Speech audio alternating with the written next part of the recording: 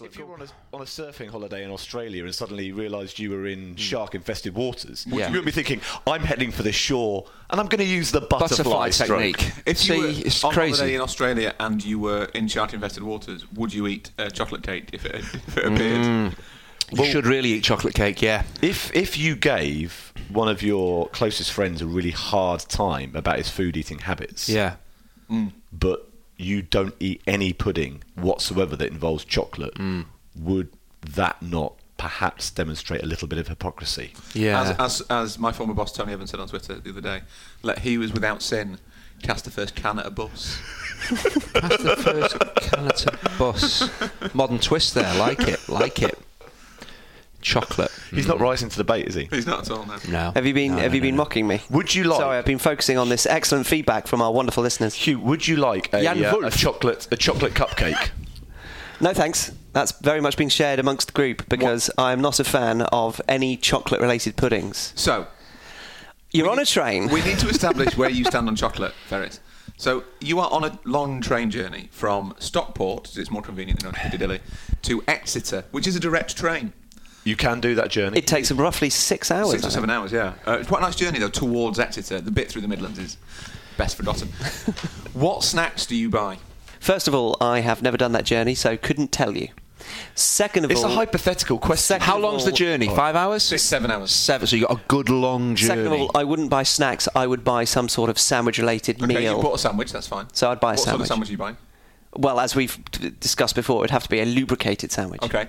Yeah, you mocked Steve for that, but it turns out you don't eat chocolate pudding. Yeah. I don't like tomatoes. That's weird, but not eating chocolate-related desserts is somehow acceptable. I want to establish how little chocolate Ferris eats. So, this is hard for me. You've had your sandwich. That's got you through the first 45 minutes. No, because I would have waited about 4.5 hours because I have discipline, Rory. You want... It's got him as far as Shrewsbury, hasn't it? Okay, we're in Shrewsbury. Oh, but then the views take over and I've no need for food sustenance. So you won't snack at all? No. You wouldn't? That's remarkable. I don't I believe that he wouldn't snack. Would you... Yeah. But do you accept it? I'm going to have to accept Two very it. different things. I don't like it, but I'm going to have to accept it. Gemma, your lovely wife... Ich leckte nicht. A very good day-to-day reference, Ginger. Gemma... For people born after 1994... I would normally laugh, but I'm in the zone. You're in the zone. Thanks for joining in, Rory. Your wonderful wife, Gemma, famously loves chocolate and sweets. She does. She is going to the onboard shop on the train. She comes back... Another hypothetical. ...with a bag of wine gums. She'd send me... A bag of wine gums. A bag of wine gums. And a bag of chocolate buttons, chocolate in its purest form. Mm-hmm. Which do you eat? I would err on the side of neither, but were you to force me, wine gums. Okay. This is a whole new world. He'll probably eat his carrot sticks and do some sit-ups. That's probably what he'd do. But no one else would do that. You used an example of chocolate that is not a chocolate-based pudding, so you're asking me two different questions there. So this is what I'm trying to establish. Do you dislike chocolate? No, chocolate cold and crunchy in bar form. I'm happy, or in sweet form, as in I've got a lovely milk tray selection. Okay, yeah. I will have that, but I will never really have a second. There's a lovely selection box from M&S at the moment. Actually, I would recommend it. We had Thornton's Continental selection. You're getting off topic for Easter, here, and I will have one or two of those, and I'll very much enjoy them. But I will not. I will never be in a position where I want to gorge on chocolate. I don't ever fantasize or want to eat chocolate. If it's there, I will have one. The good news is that I'm no longer going to have to take any grief about not liking coleslaw. No, the two things are on completely different levels. They're not. I'm massively consistent. You have about a third of all foods that you disregard. No, you are both inconsistent. You're both wrong. And offensive. Me and Dave Cadbury's are offended.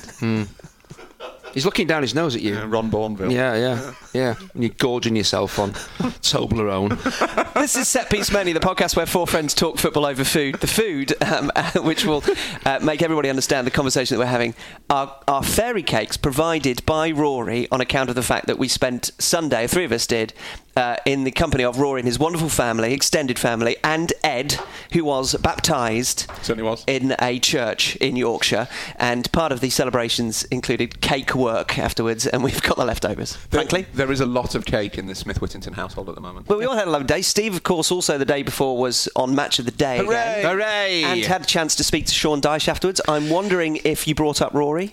No, I didn't need to. I think he instinctively knew that Rory and I were friends because he was passive-aggressive towards me throughout our post-match interview. Hang on, this is definitely a misrepresentation. Me and Sean Dyche are friends. I spoke to Sean Dyche just the week before last. Well, maybe you've mended your particular bridges with him and now he's looking for all those associated. He's basically harvested the data of your friends and used that against all associates, though, have got to do their own groundwork. Can you remember one of the questions you asked Sean Dyche, and can you, Rory, answer it as Sean Dyche? No, wouldn't that be... Go on. Because then go on. It look like I am mocking a No, we're not mocking him. We're celebrating him. I'm retiring my Sean Dyche voice. Oh, why? Out of protest at Hugh's attitude to John. Oh, give it up, will you? You snowflake. Joining me, Hugh Ferris, are Rory Smith, who had a fine beef roast dinner in a Yorkshire pub on Sunday, as has been discussed. Steve Wyeth, who had a fine beef roast dinner in a Yorkshire pub on Sunday. And Andy Hinchcliffe, who had a fine beef roast dinner in a BAP in a catering bus outside Stamford Bridge on Sunday. Go figure. You didn't even know that we were having turkey dinners and beef dinners, and yet you sent a picture of your lunch, which was hang on. a beef dinner. I didn't choose it. The guy, Dave, the caterer, excellent. Dave Cadbury. No, that's not Dave Cadbury, it's Dave Meat. He was doing the food and he said, do you want a big Sunday dinner? And I said, no, I can't, it's too big. He said, a little one. I said, no. And he said, do you want me to do one in a BAP? And I said, is that a thing? And apparently it's a thing. Yeah. Well, I've never heard of it. Why would you have a roast dinner in it? But he did, he managed to put. But then he gave me a roast beef one and a roast turkey one. You're the talent, that's they've got to look after you. But it's just weird. Is that a northern thing? Where's that come from? You were at Stamford Bridge. Yeah. And actually, just to qualify, but the catering truck at Sky was open. The press room at Chelsea hadn't opened, so there wasn't food available. So I had a choice. Difficult choice to make, but I still would not have chosen roast dinner in a BAP. That was thrust upon me. Right. At setpiecemenu @gmail.com. Thanks for all your correspondence as ever, including this from Jan Wolf. He's back.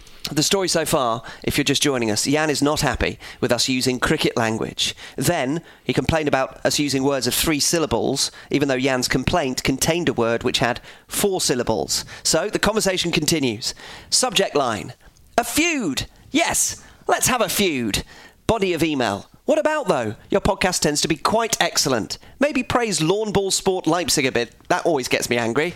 Of course, everybody coming to this conversation about Lawn Ball Sport Leipzig will know that Rasenball means lawn ball. Jan avoiding using German vernacular as if to maybe prove a point to us that he doesn't need to. So anyone want to praise Leipzig? Let's enjoy this to and fro a little bit more with Jan. They've got some great players. It's one of the fairy tale stories of European football in recent seasons. If investing a huge amount of money from a massive corporate sponsor is the definition of a fairy tale. Leipzig is a really interesting story, and there is.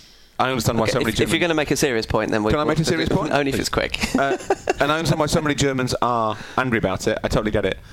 Although Ralf Rangnick is one of my favourite people in football, but he's the sporting director. He's the sporting director at Leipzig. But they are a good thing for German football in terms of the way that they potentially might lead to more competition at the top of it. There you go. Let's have a feud about that. Feud about that. Jan, the ball is in your court. Do you like tennis vernacular? So from an angry German to an angry Dutchman, or more accurately, a disappointed Dutchman. Oh dear. Our Dutch correspondent, Jupp, has got in touch. Remember, Rory, you nailed the pronunciation of his first name in a previous piece of correspondence. He was very pleased with that. Okay. Well, here's Jupp again. Dear SPM, he says, I regret to have to inform Hugh that he appears to be on a one-man mission to change one mispronunciation of Kevin De Bruyne's name to another. The UY in his last name is another spelling of the more common vowel combination UI. a sound that doesn't exist in the English language. The version Hugh has chosen sounds more like a double U, making it Kevin De Bruyne. I have included a link to a series of examples. Maybe Rory would like to give it a go, as he has previously correctly managed to pronounce one of the 2 vowel combinations in my name. With kind regards, Jupp, whose surname is S-M-E-E-T-S. Rory, if you'd like to have a go at it. S-M-E-E-T-S. Smakes. Excellent. 2 out of 2 from Jupp. Is that right? Well, Jupp, every journey of 1,000 miles starts with a single step, so I followed Jupp's link to the UI examples, and I will attempt via the excellent speaker in my laptop to play out what UI sounds like, and we'll all have a go, shall we? Are you ready? Oh. One more time. It's like Kenneth Williams, isn't it? Oh. It sounds a bit like Kenneth Williams, that. One more time. Oh. Now put it into the Belgian footballer's name. Kevin De Bruyne. Yeah, oh, nice. Kevin De Bruyne. Kevin De Bruyne. Why are you doing it like a South African? Maybe that helps. Well, Dutch is linked to South Afrikaans and Dutch. Clever. Okay, now this is how the player himself says his name. De Bruyne. Who thinks that I was right and Jupp, a Dutchman, was actually pushing the point a little bit too far? I think in this age of Brexit Britain, we can't start feuds with lots of people in different EU sovereign states. So I'm going to side with Jupp on this one. Are you? Yeah. Shall we hear Kevin one more time? Hold on. Kevin De Bruyne No, wait a minute. We're presuming the player knows how to pronounce his own name. He might not. He might be wrong. One more time, Kevin. De Bruyne. De Bruyne. No, it is, and the sound, Jupp's right. The sound is an De Bruyne. But that's different to... And what were you saying originally? De Bruyne. I was saying how it's... Because I've got it from him. I've got him from that actual piece of footage. I think you were saying De Bruyne. Who's won? Liverpool 5-1 on average. Do you remember when Brian Moore used to call Juventus? And do you remember that year when Barry Davis decided to say Ole Gunnar Solskjaer? And he also said in the same year, Figu. Which, of course, is right as well. At Setpiece Menu and setpiecemenu@gmail.com. Our subject today, to continue something of a theme that has developed over the last couple of minutes, also comes in a roundabout way via a complaint. Last week, do you remember, Rory said, I doubt we have any hardcore Madridistas listening, before saying something that would no doubt disgruntle any hardcore Madridistas who might be listening. Well, this email is entitled Disgruntled Hardcore Madridista. Amazing. And it comes from Juan Fernandez. Just a few quick points from the last pod, he says. His first, actually, I will summarise and paraphrase to say that it wasn't Ronaldo missing 5 matches in the early part of the season that has led to Real being out of the title race. Well, Juan, to quote our Rory, correlation does not necessarily imply causation, but fair enough, there are many contributing factors to that. He goes on. Secondly, Madrid don't really shove 11 brilliant players on the pitch and see what happens. While I understand how the comment was intended, it's important to point out that Marcelo, Ramos, Varane, Modric, Casemiro, Ronaldo, Benzema, Bale, Isco, Carvajal have all been there 5 years or more. That's incredible continuity for a Madrid team that's considered volatile. I feel that the recruitment of Teo, Asensio, Vallejo, Ceballos have all been well-planned additions for a future Madrid with Vasquez, Cruz and Cruz, see? Get it right. Yeah. And Kovacic, excellent additions for medium to long term with instant impact since arriving. Finally, the best comparison of Zidane is not Harry Redknapp. Again, mea culpa from Rory with his facial expression there. Is it Harry Redknapp? Harry Redknapp.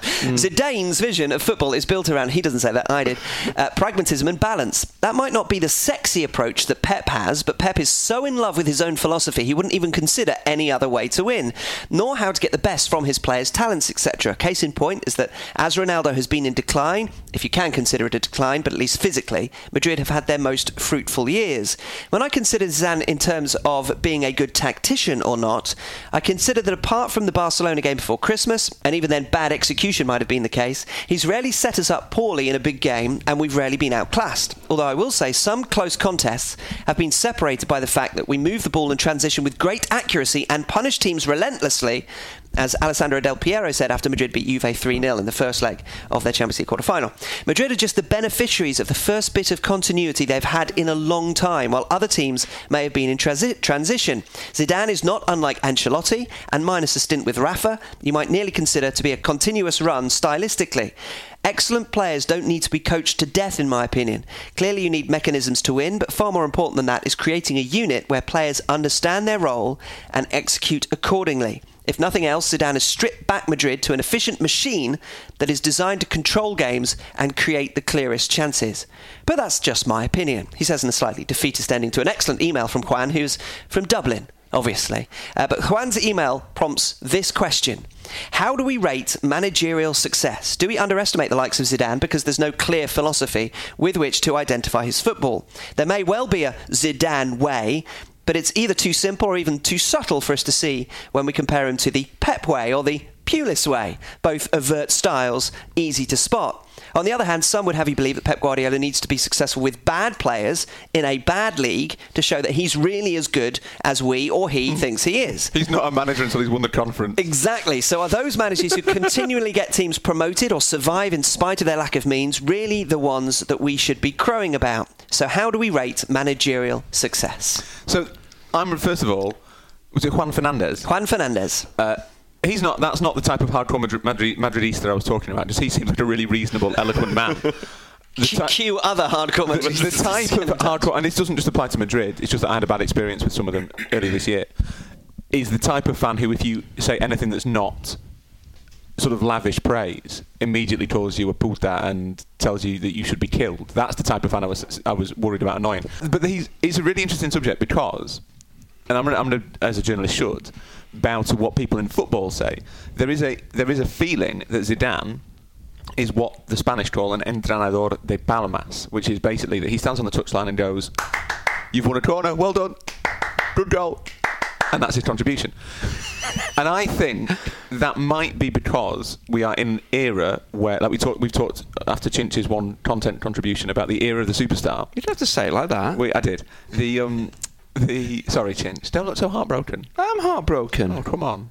I remember you've got a creative mind. You need an entrenador to make sure that you carry on with your point. Good idea. People really enjoyed your subject idea, Chinch. We've had lots of positive feedback, lots of compliments. Okay, is patronising the way forward? They would like you. Why don't you just wear a hat with patronising written on it, Stephen? They would like you to perhaps contribute a little bit more often. If you wouldn't mind. No, let's put me in a anyway, carry on. Benchmark. You've made a rod for your own back. Rod Bourneville. What we definitely live. We live in the age of kind of the superstar coach, where we have bestowed upon these managers these sort of grand visionary qualities, and we fall in love with, and we being sort of football culture as a whole, the media fans, with the people who talk about philosophy and the people who talk about this is my vision, this is my way. So Marcelo Bielsa has this cult following. People like Sarri at Napoli build up this kind of. It's almost not just about winning football matches. It's about some great artistic expression, and we Guardiola obviously being the best example, but Pochettino and Klopp are all part of that as well. And we kind of, I think it's just we want football not to be chaotic. I think as fans and as journalists, we want there to be something, to be a narrative thread running through it. We want it to be subject to reason. Effectively, we want to think there is someone out here who can solve this. So it's ordered and there's control. So yeah, exactly. Yeah. So we kind of think when we go to a football match, we're not thinking, well, basically 90 minutes of stuff's going to happen. It's going to be really weird and anything, and no one's got plan an idea. Yeah. We want to think someone is in charge of this. Someone has agency over this, so that we can A, ascribe credit, B, make predictions, and C, ascribe blame. And I think that's quite important. And that's led to this cult of the manager, where the manager is these grand, sort of sweeping philosophical figures. And Zidane, and this is a compliment, is the complete opposite. And I agree with what Juan said, that Zidane's not a great tactician, but he doesn't need to be, because tactics isn't the only way to win football matches. It's what Zidane has done is construct a unit that functions well, given the parts available to it, and that is the art of management. So when I compared him to Redknapp, it wasn't entirely an insult, because Harry Redknapp is not going to go on mastermind. He's not the brain of Britain. He is not a sophisticated tactician. But Harry Redknapp did have, at his peak, an inherent, innate understanding of the balance of a team. And if you look at his Spurs teams, they weren't playing any sort of great, sort of subtle kind of, he shifted from a 3-4-3 to a 3-5-2 and no one noticed. He wasn't one of the great minds of his era, but he understood how to make a team function really well. Mm-hmm. And that's why he had such a long career in management. That and Niko Kranjčar. At every club. He's really suffering without him.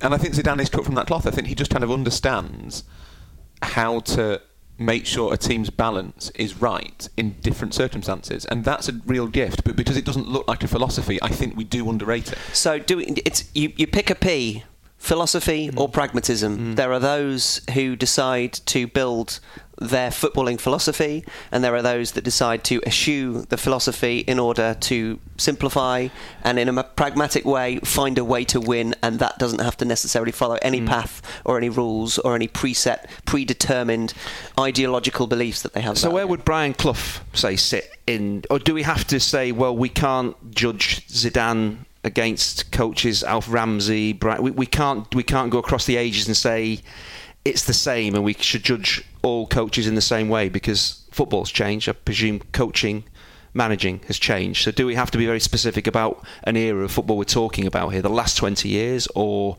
can we go back and compare Clough to Guardiola? Put Clough in that. Is Clough a pragmatist? Yeah, that's what or a philosopher? Well, I don't really know enough about Clough to have a fully informed opinion. I don't know. Is Clough more Mourinho, because he found a way to win, and a lot of it was due to man management techniques? Well, actually, we don't know, because the study wasn't probably around at that time, was it? He just did what he did, and people probably didn't look as in depth as they do now. And people have to have a philosophy or pragmatism, because people say, "So what's your style?" And people have to have an answer to that. Whereas back then they didn't. He just did what he did, and people just watched the games. It was hard-working wingers.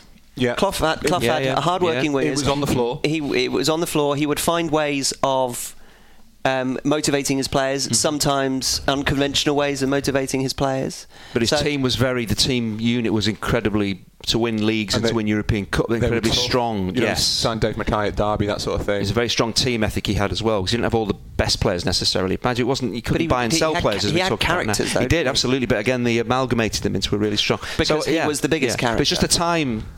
do we have to look? It's a really good point. I don't know the answer. Because if we consider over the last 50, how many would we bring into the? How many coaches would we talk about? 50?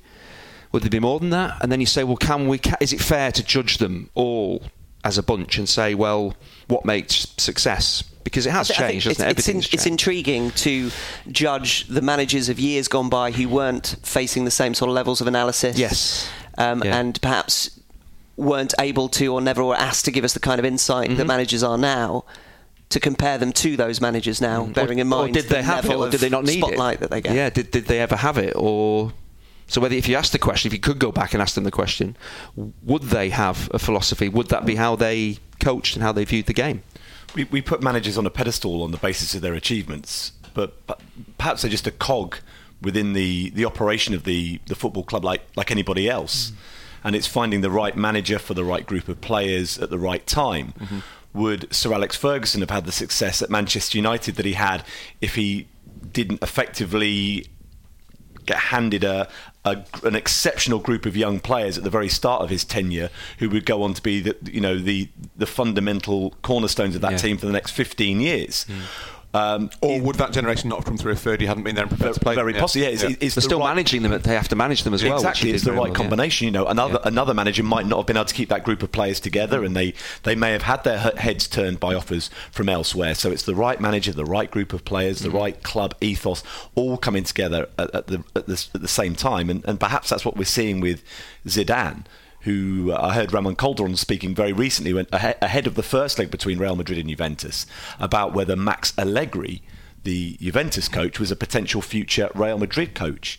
And he made the point, Ramon Calderon, the former Real Madrid president, that you've got to admire Zidane's longevity on the Real Madrid bench, as he described it. He was talking about it being a very difficult bench on which to survive for any sort of prolonged period of time. And Jose Mourinho is currently slightly ahead of Zidane in terms of how long he's been was the manager, but Zidane could arguably be Real Madrid's longest serving head coach since Vicente Del Bosque, which would be a remarkable achievement considering the supposed lack of top flight experience he had before he took over. But perhaps the group of players that were at the club when he took over were able to admire what he achieved in the game, and he's got enough tactical nous to get the best out of those players on a game-by-game basis without being of the Jose Mourinho style or the Pep Guardiola style of manager who feels he wants to impose his tactical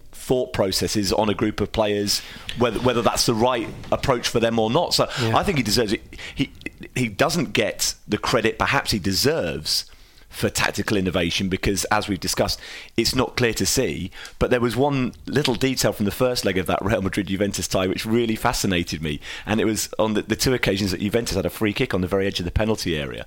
Real Madrid lined up their wall, and then do you remember seeing Marcelo crouch down behind the wall to counteract the possibility of Dybala sending one of those skidding Xabi Alonso style free kicks underneath a leaping wall. And I thought that sort of attention to detail is admirable. It might have been one of the players that thought of it, but you've got to think that was the kind of little details that Zidane brings to the table in terms of preparing his team. Well, so yeah, I mean, it could have been one of the players that thought of that. It might have been Marcelo, the greatest transfer of all time, who thought of it. $8 million 10 years ago for the best left back in the world is the best transfer of all time, and I would love to find a better pound for pound one. Maybe that's another pod. That's another pod. Anyway, but Zidane has definitely so organic. You get great pound for pound football transfers. I like it. You get the impression that Zidane has created and fostered an environment in which the players feel empowered to do that, and that's to his credit.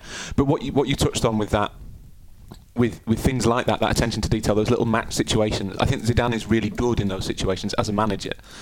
And kind of what I was getting at earlier is that we've because of this cult of the superstar tactician, the visionary philosopher, the sort of Guardiolaism, if you like, we overlook that there are other elements and other ways of managing. Yeah. So you don't have to be a great tactician, just as you don't have to be a great man manager. Rafa Benitez wasn't a great man manager, but he's won a European Cup because he was a great tactician. He can be one or the other.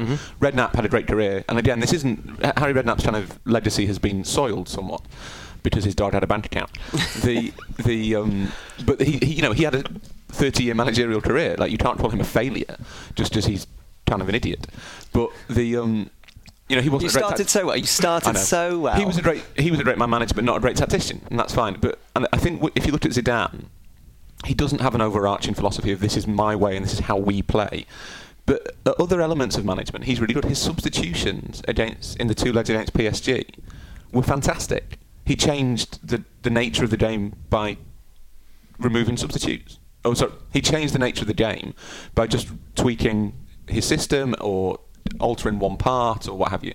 And that's a really important facet of management that a lot of modern managers are not very good at. Jurgen Klopp is not a particularly good substituter.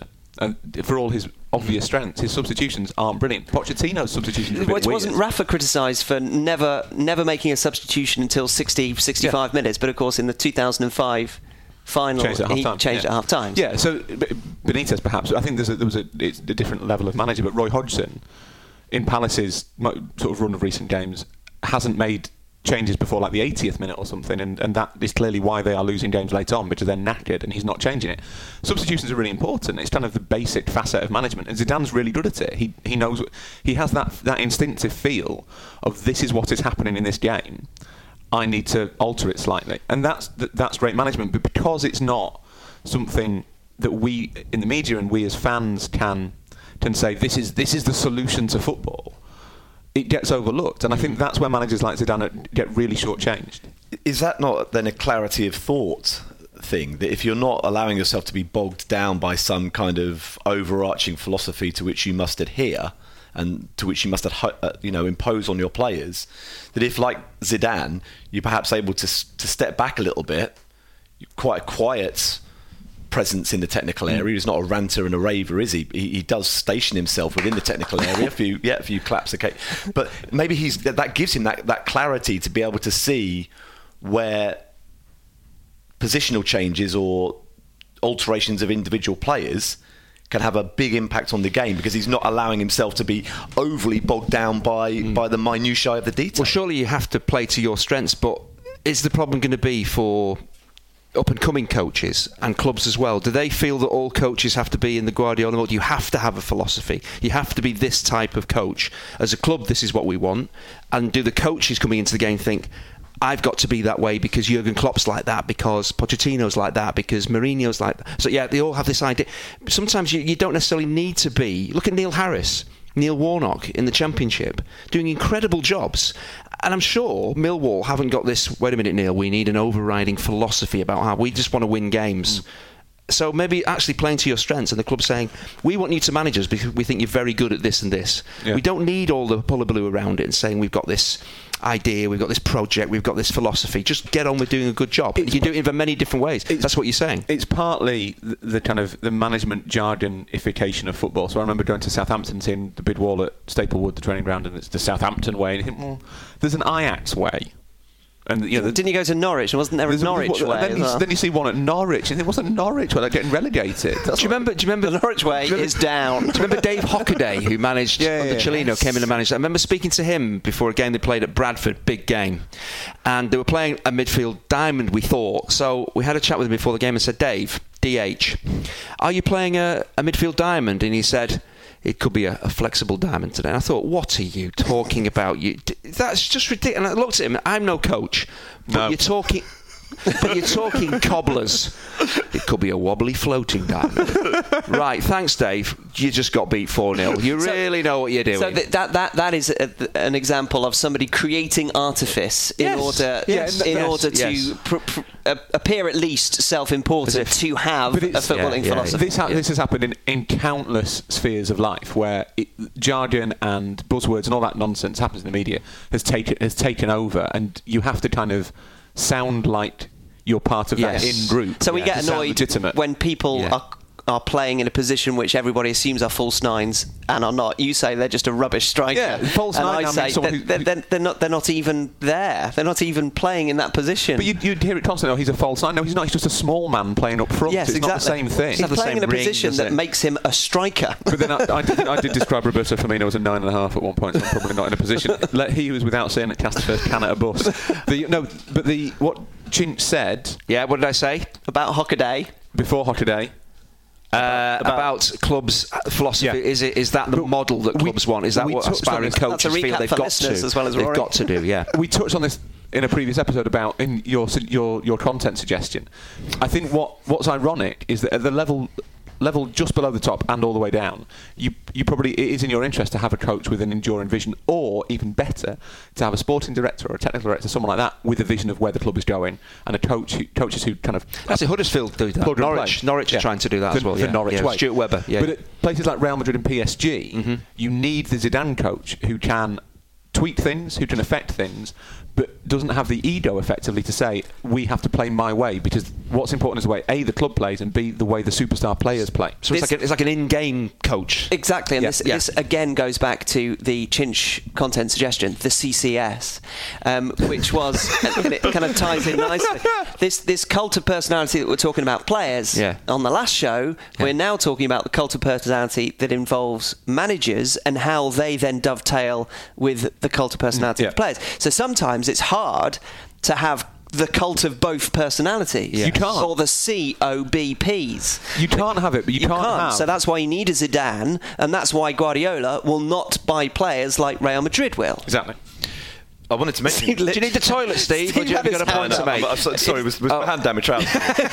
It is my job to bring in Steve, but he completely superseded that by just putting his hand up. I wanted to bring up Guardiola, because if we go back a year or so, we discussed the merits of the impact that Antonio Conte was having on Chelsea on their way to winning the Premier League, and that we felt that perhaps Guardiola's first season at Manchester City, he'd overcomplicated things. Tried to do too much, too soon, too often, and the players had never settled into a rhythm of being able to win games. And that what we admired at that time about Antonio Conte is he'd made his mind up at the start of the season how best it was, or in the very early weeks of the season, how best it was that Chelsea were going to play, and use that system for a majority of the season, and they won the Premier League.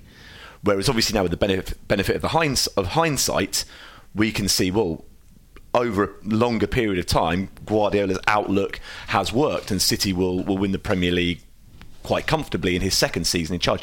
But what we saw with him ahead of the Liverpool Champions League quarter-final ties was that actually he started messing around a little bit. He made alterations ahead of the biggest game of the season, which he's done before, and it backfired. They lost heavily at Anfield, and then he made changes again. I understand when the team sheet came out at the Etihad ahead of the second leg that a lot of people were looking at the team sheet and were finding it quite difficult to work out exactly what sort of formation he was playing. Where standard Bielsa 3-1-3-3. With the benefit of hindsight, Hugh was able to called it. Did he call it? So, but obviously he then in a sort of reactionary way had to make a bold move to try and turn the tie around. So we've sort of praised Zidane for not tinkering and for having this overarching look at his team, and as a general rule, Guardiola has done that over the course of the last season. But then when it counted most, he always couldn't resist the temptation of trying to come up with something a little bit fresh. And he did the same when he was at Bayern Munich as well, particularly Real Madrid. He kind of second guesses himself on occasion. I think he would admit, and often makes the wrong decision in attempting to make the right but different decision. And also there have been times when he's been fairly pragmatic. Just in his defence, it's very easy to undermine the philosophy of managers, but there has been occasions where he's realised that a team's weakness is A, and so to counteract that would be to play in a way that doesn't necessarily conform to his footballing philosophy and style. So there have been occasions where he's thought, right, the best way to beat the press is to smash it up to whoever's up there, up front, and so that can sometimes... Can I just ask, what was the point of this pod again? What was the overriding question at the beginning? Was it how do we gauge managerial success? But we're dissecting coaching methods, aren't we? Have we talked about as in do you want something more tangible? What is all this is great, and we're talking about all these coaches and how they do it, but what do we... That sounds like a Chinch content suggestion. It's been like a really well padded sofa, but now we're getting to the we top need to layer. Sit on it. What is how do we gauge it? You're unhappy that we've sort of dismantled the aspects of the discussion. Yes. You'd really like to see us put them back together now. Yeah, and say, what do we consider success to be? Okay, so you mentioned Neil Harris. I did. Who got Millwall promoted through the playoffs from the third tier to the second tier. He did. And may well the Premier League. do the same. Gets back-to-back promotions. Next big job in the Premier League comes up. Right, we know he's not getting it. Yeah. We've had that conversation before.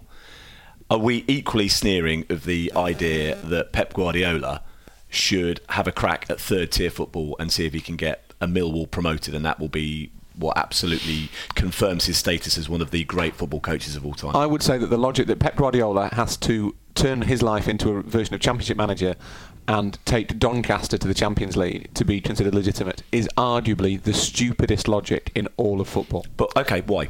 Because Pep Guardiola's job is not to get Doncaster into the Champions League. Pep Guardiola's job is to get top-class footballers playing top-class football.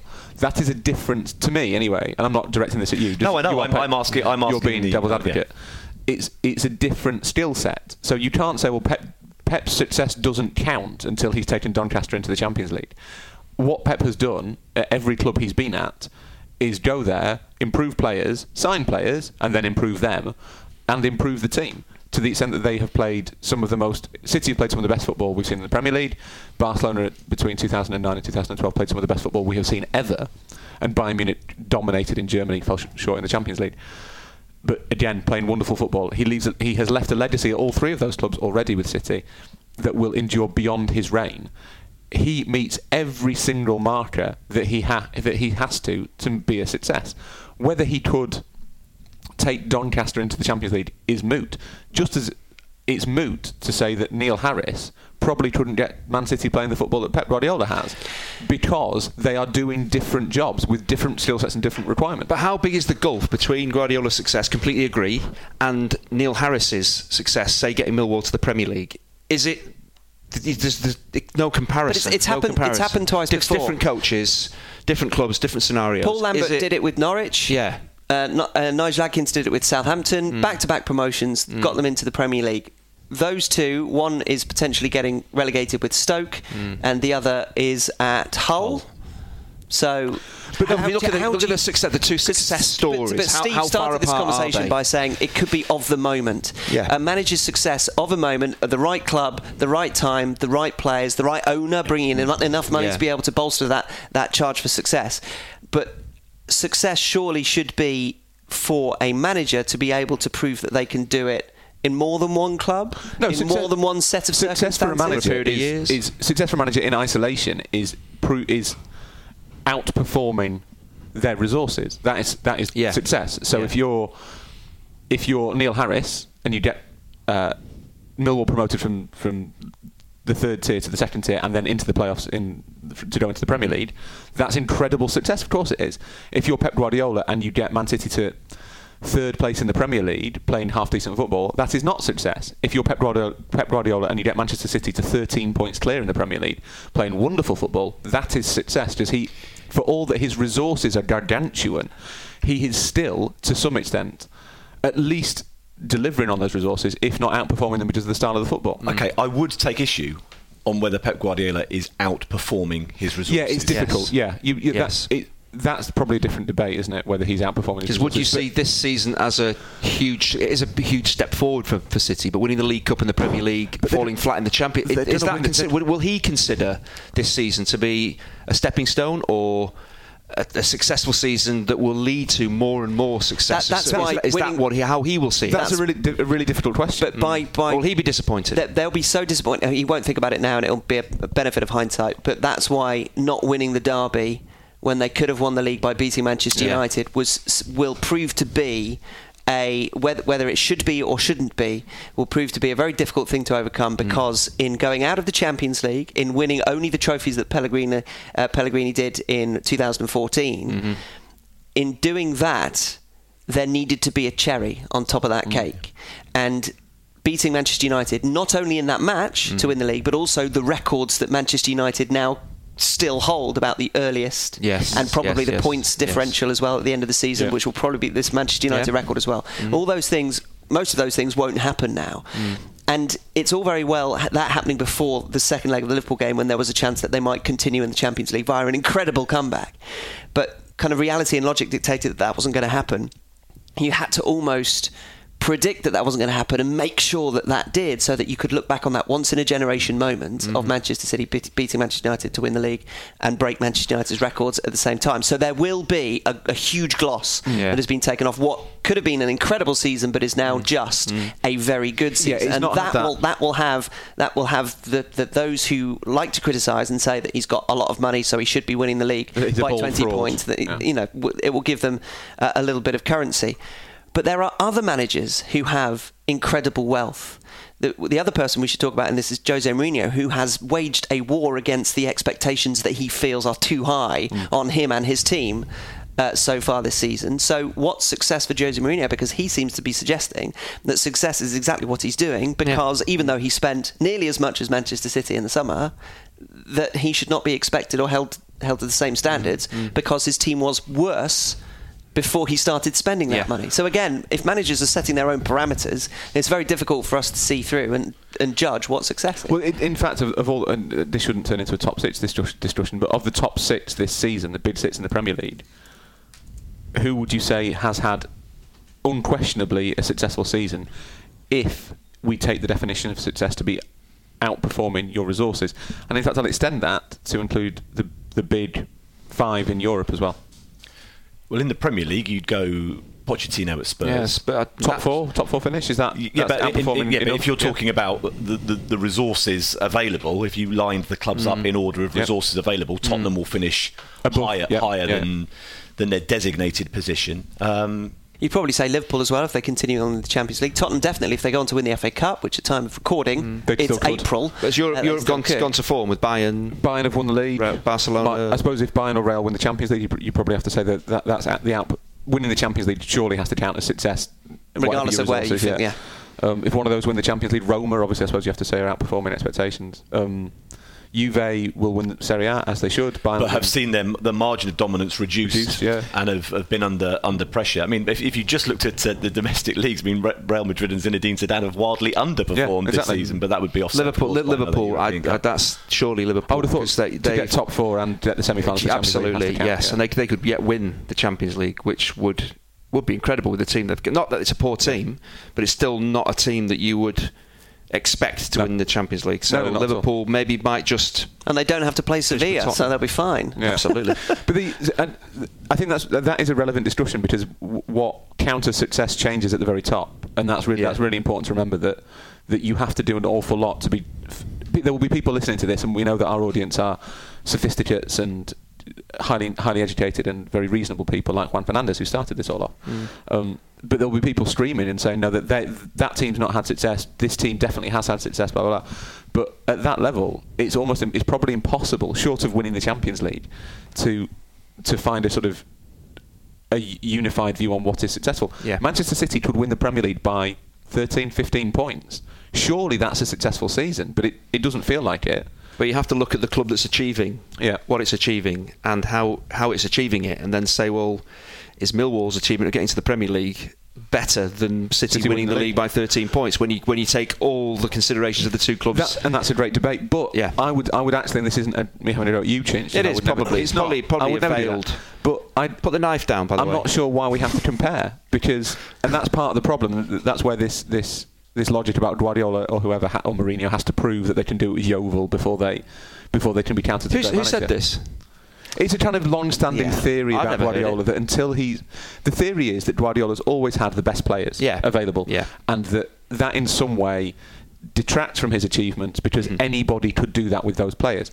But we've seen that time and time and time again at big clubs that's not true. How many times have Real Madrid failed during the Galactico period because they haven't had the right meshing of player and coach? Vanderlei Luxemburgo in charge of the Real Madrid squad, they don't win the Champions League. Who'd have thought it? And we've seen it a million times that you can't just take Neil Warnock and put him at Barcelona and say, well, these are the best players in the world, because you need someone who can motivate them. It's an argument that Sam Allardyce has made in the past, saying, you give me those teams, those players, I wouldn't be the perennial fighting against relegation guy, I'd be the winning the Champions League guy. He'd be the or if his name was Sam Allardyce. He would be the finishing 8th unexpectedly guy, because the players wouldn't respect his methods. That's the big thing. And you know this, Chinch, you were a footballer. Yes. Thanks. If we remember, if you were Paul Jewell, do you know? Oh, why do you have? But that's going so well. That is the nadir of the conversation.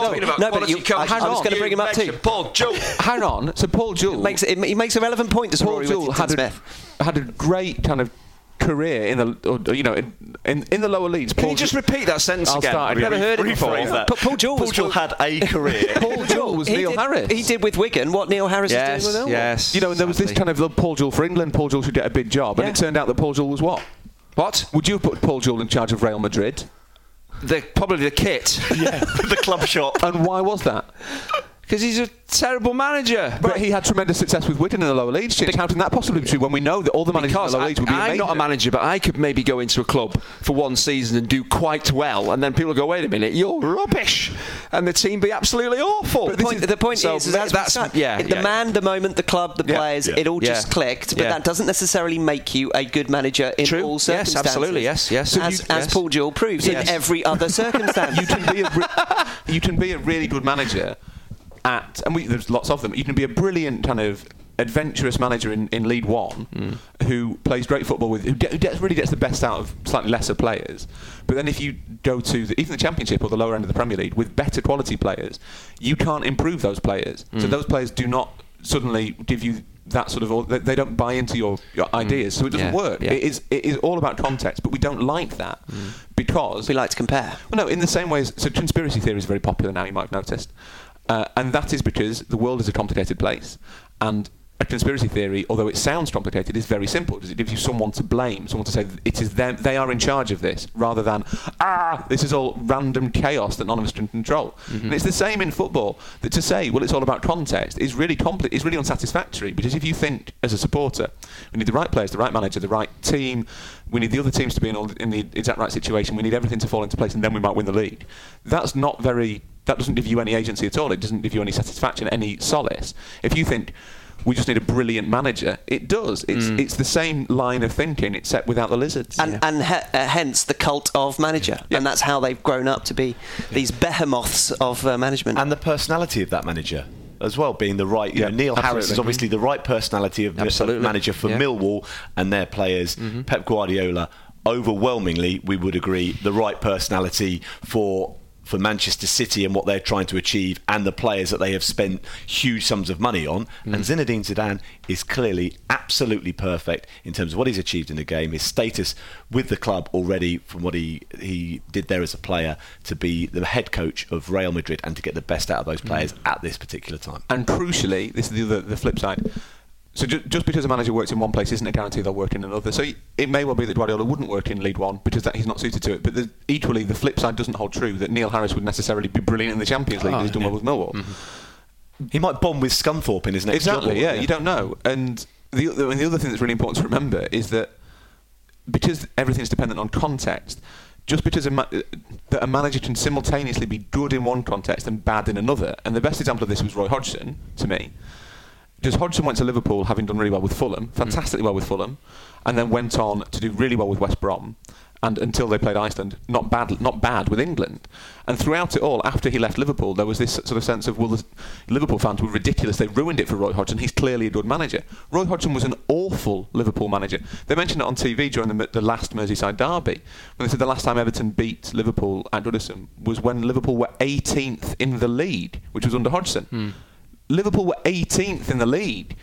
Roy Hodgson was a terrible manager for Liverpool, but that doesn't mean he wasn't a good manager for West Brom. Those things are both true, and too often, it's not that we want to compare.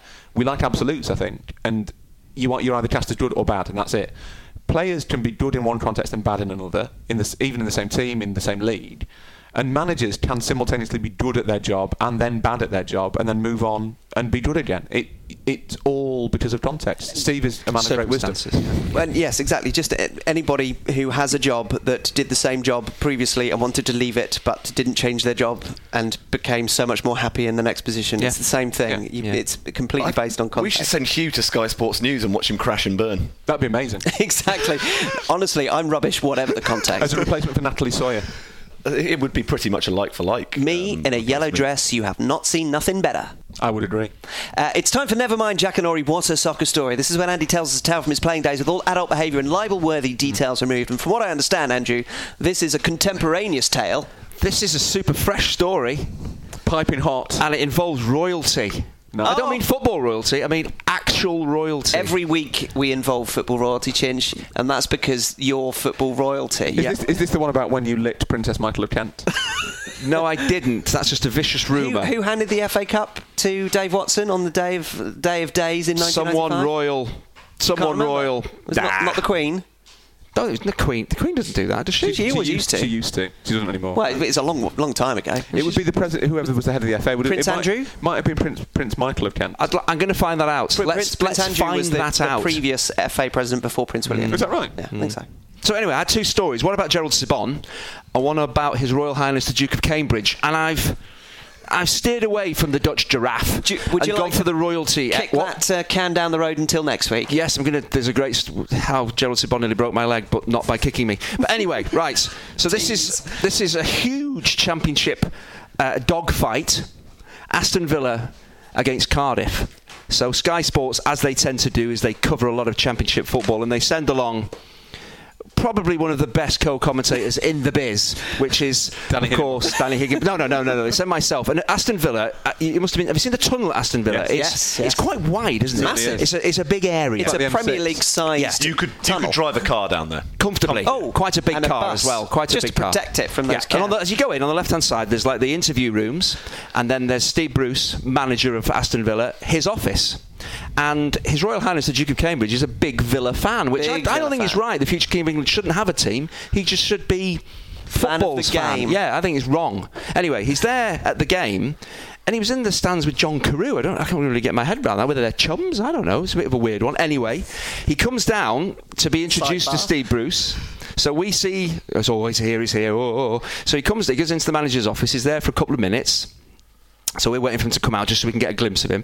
So he comes out with Steve Bruce kind of arm around the shoulder, patting on the back, saying, thanks HRH and all that kind of stuff. So His Royal Highness walks away from Steve Bruce, and there's a lot of people in the tunnel wanting to see what was going on, and we're all stood there waiting for the interview. So I'm stood there, and I feel that His Royal Highness has distanced himself enough from Steve Bruce to shout so everyone could hear, "Is that the knighthood sorted then, Steve?"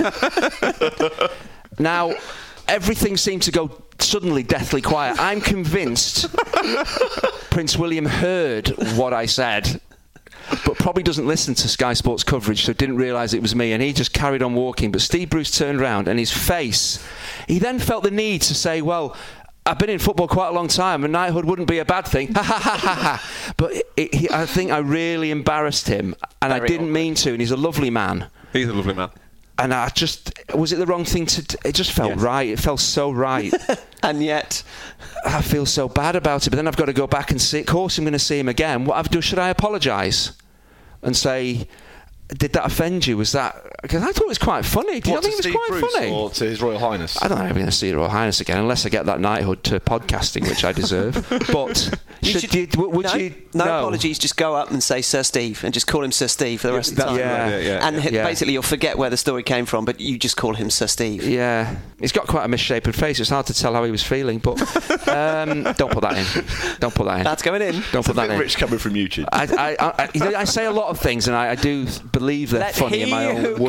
First, I don't know whether I felt really bad afterwards, because I felt I'd upset a good man. You could have said worse stuff. There's a rule in public situations like that. If you're telling a joke that only one person finds funny, it's really not worth telling. But everyone guffawed heartily. In that case, it was at your embarrassment. No, Steve. It wasn't. It was Steve. The way he turned round, and everyone thought, "Is that what you were doing?" That's what it was. It was as if I was highlighting something that clearly was on nefarious. The cards. Yeah. What sort of security detail did our future leader that's have? interesting. Steve Bruce. Steve Bruce had very little security. Stephen Clements was close to him, but he's his assistant coach, so he would be. HRH, I call him HRH, didn't see any high-powered rifles close by. If I'd have made a move on him... That would have been a better I should have made a move on him. That would have been a better conclusion to the story. A romantic move. Not a romantic move, no. I should have clotheslined him, just to see what happens. Don't forget how you can get in touch at setpiecemenu or setpiecemenu@gmail.com. Please do subscribe, share, rate and review as we humbly ask you to continue to find room for us in your podcast schedule. Thank you to Steve, Rory and Andy, and to you all for listening. We'll be back with another Set Piece Menu for you to enjoy very soon indeed. Everything comes back to Clough, doesn't it, all the time? It's always Clough this, Clough that. Bad? Is that a bad thing? It would be interesting to subject him to the same sort of rigor. But the problem I have is that all I remember is End Clough. I don't remember Dud Clough. I'm too young. You remember Green? Oh no, he's Green Jumper Clough for a long way. No, I remember red-faced. Nottingham Forest getting relegated Clough. Yes. Well, that was not the whole story, was it? No.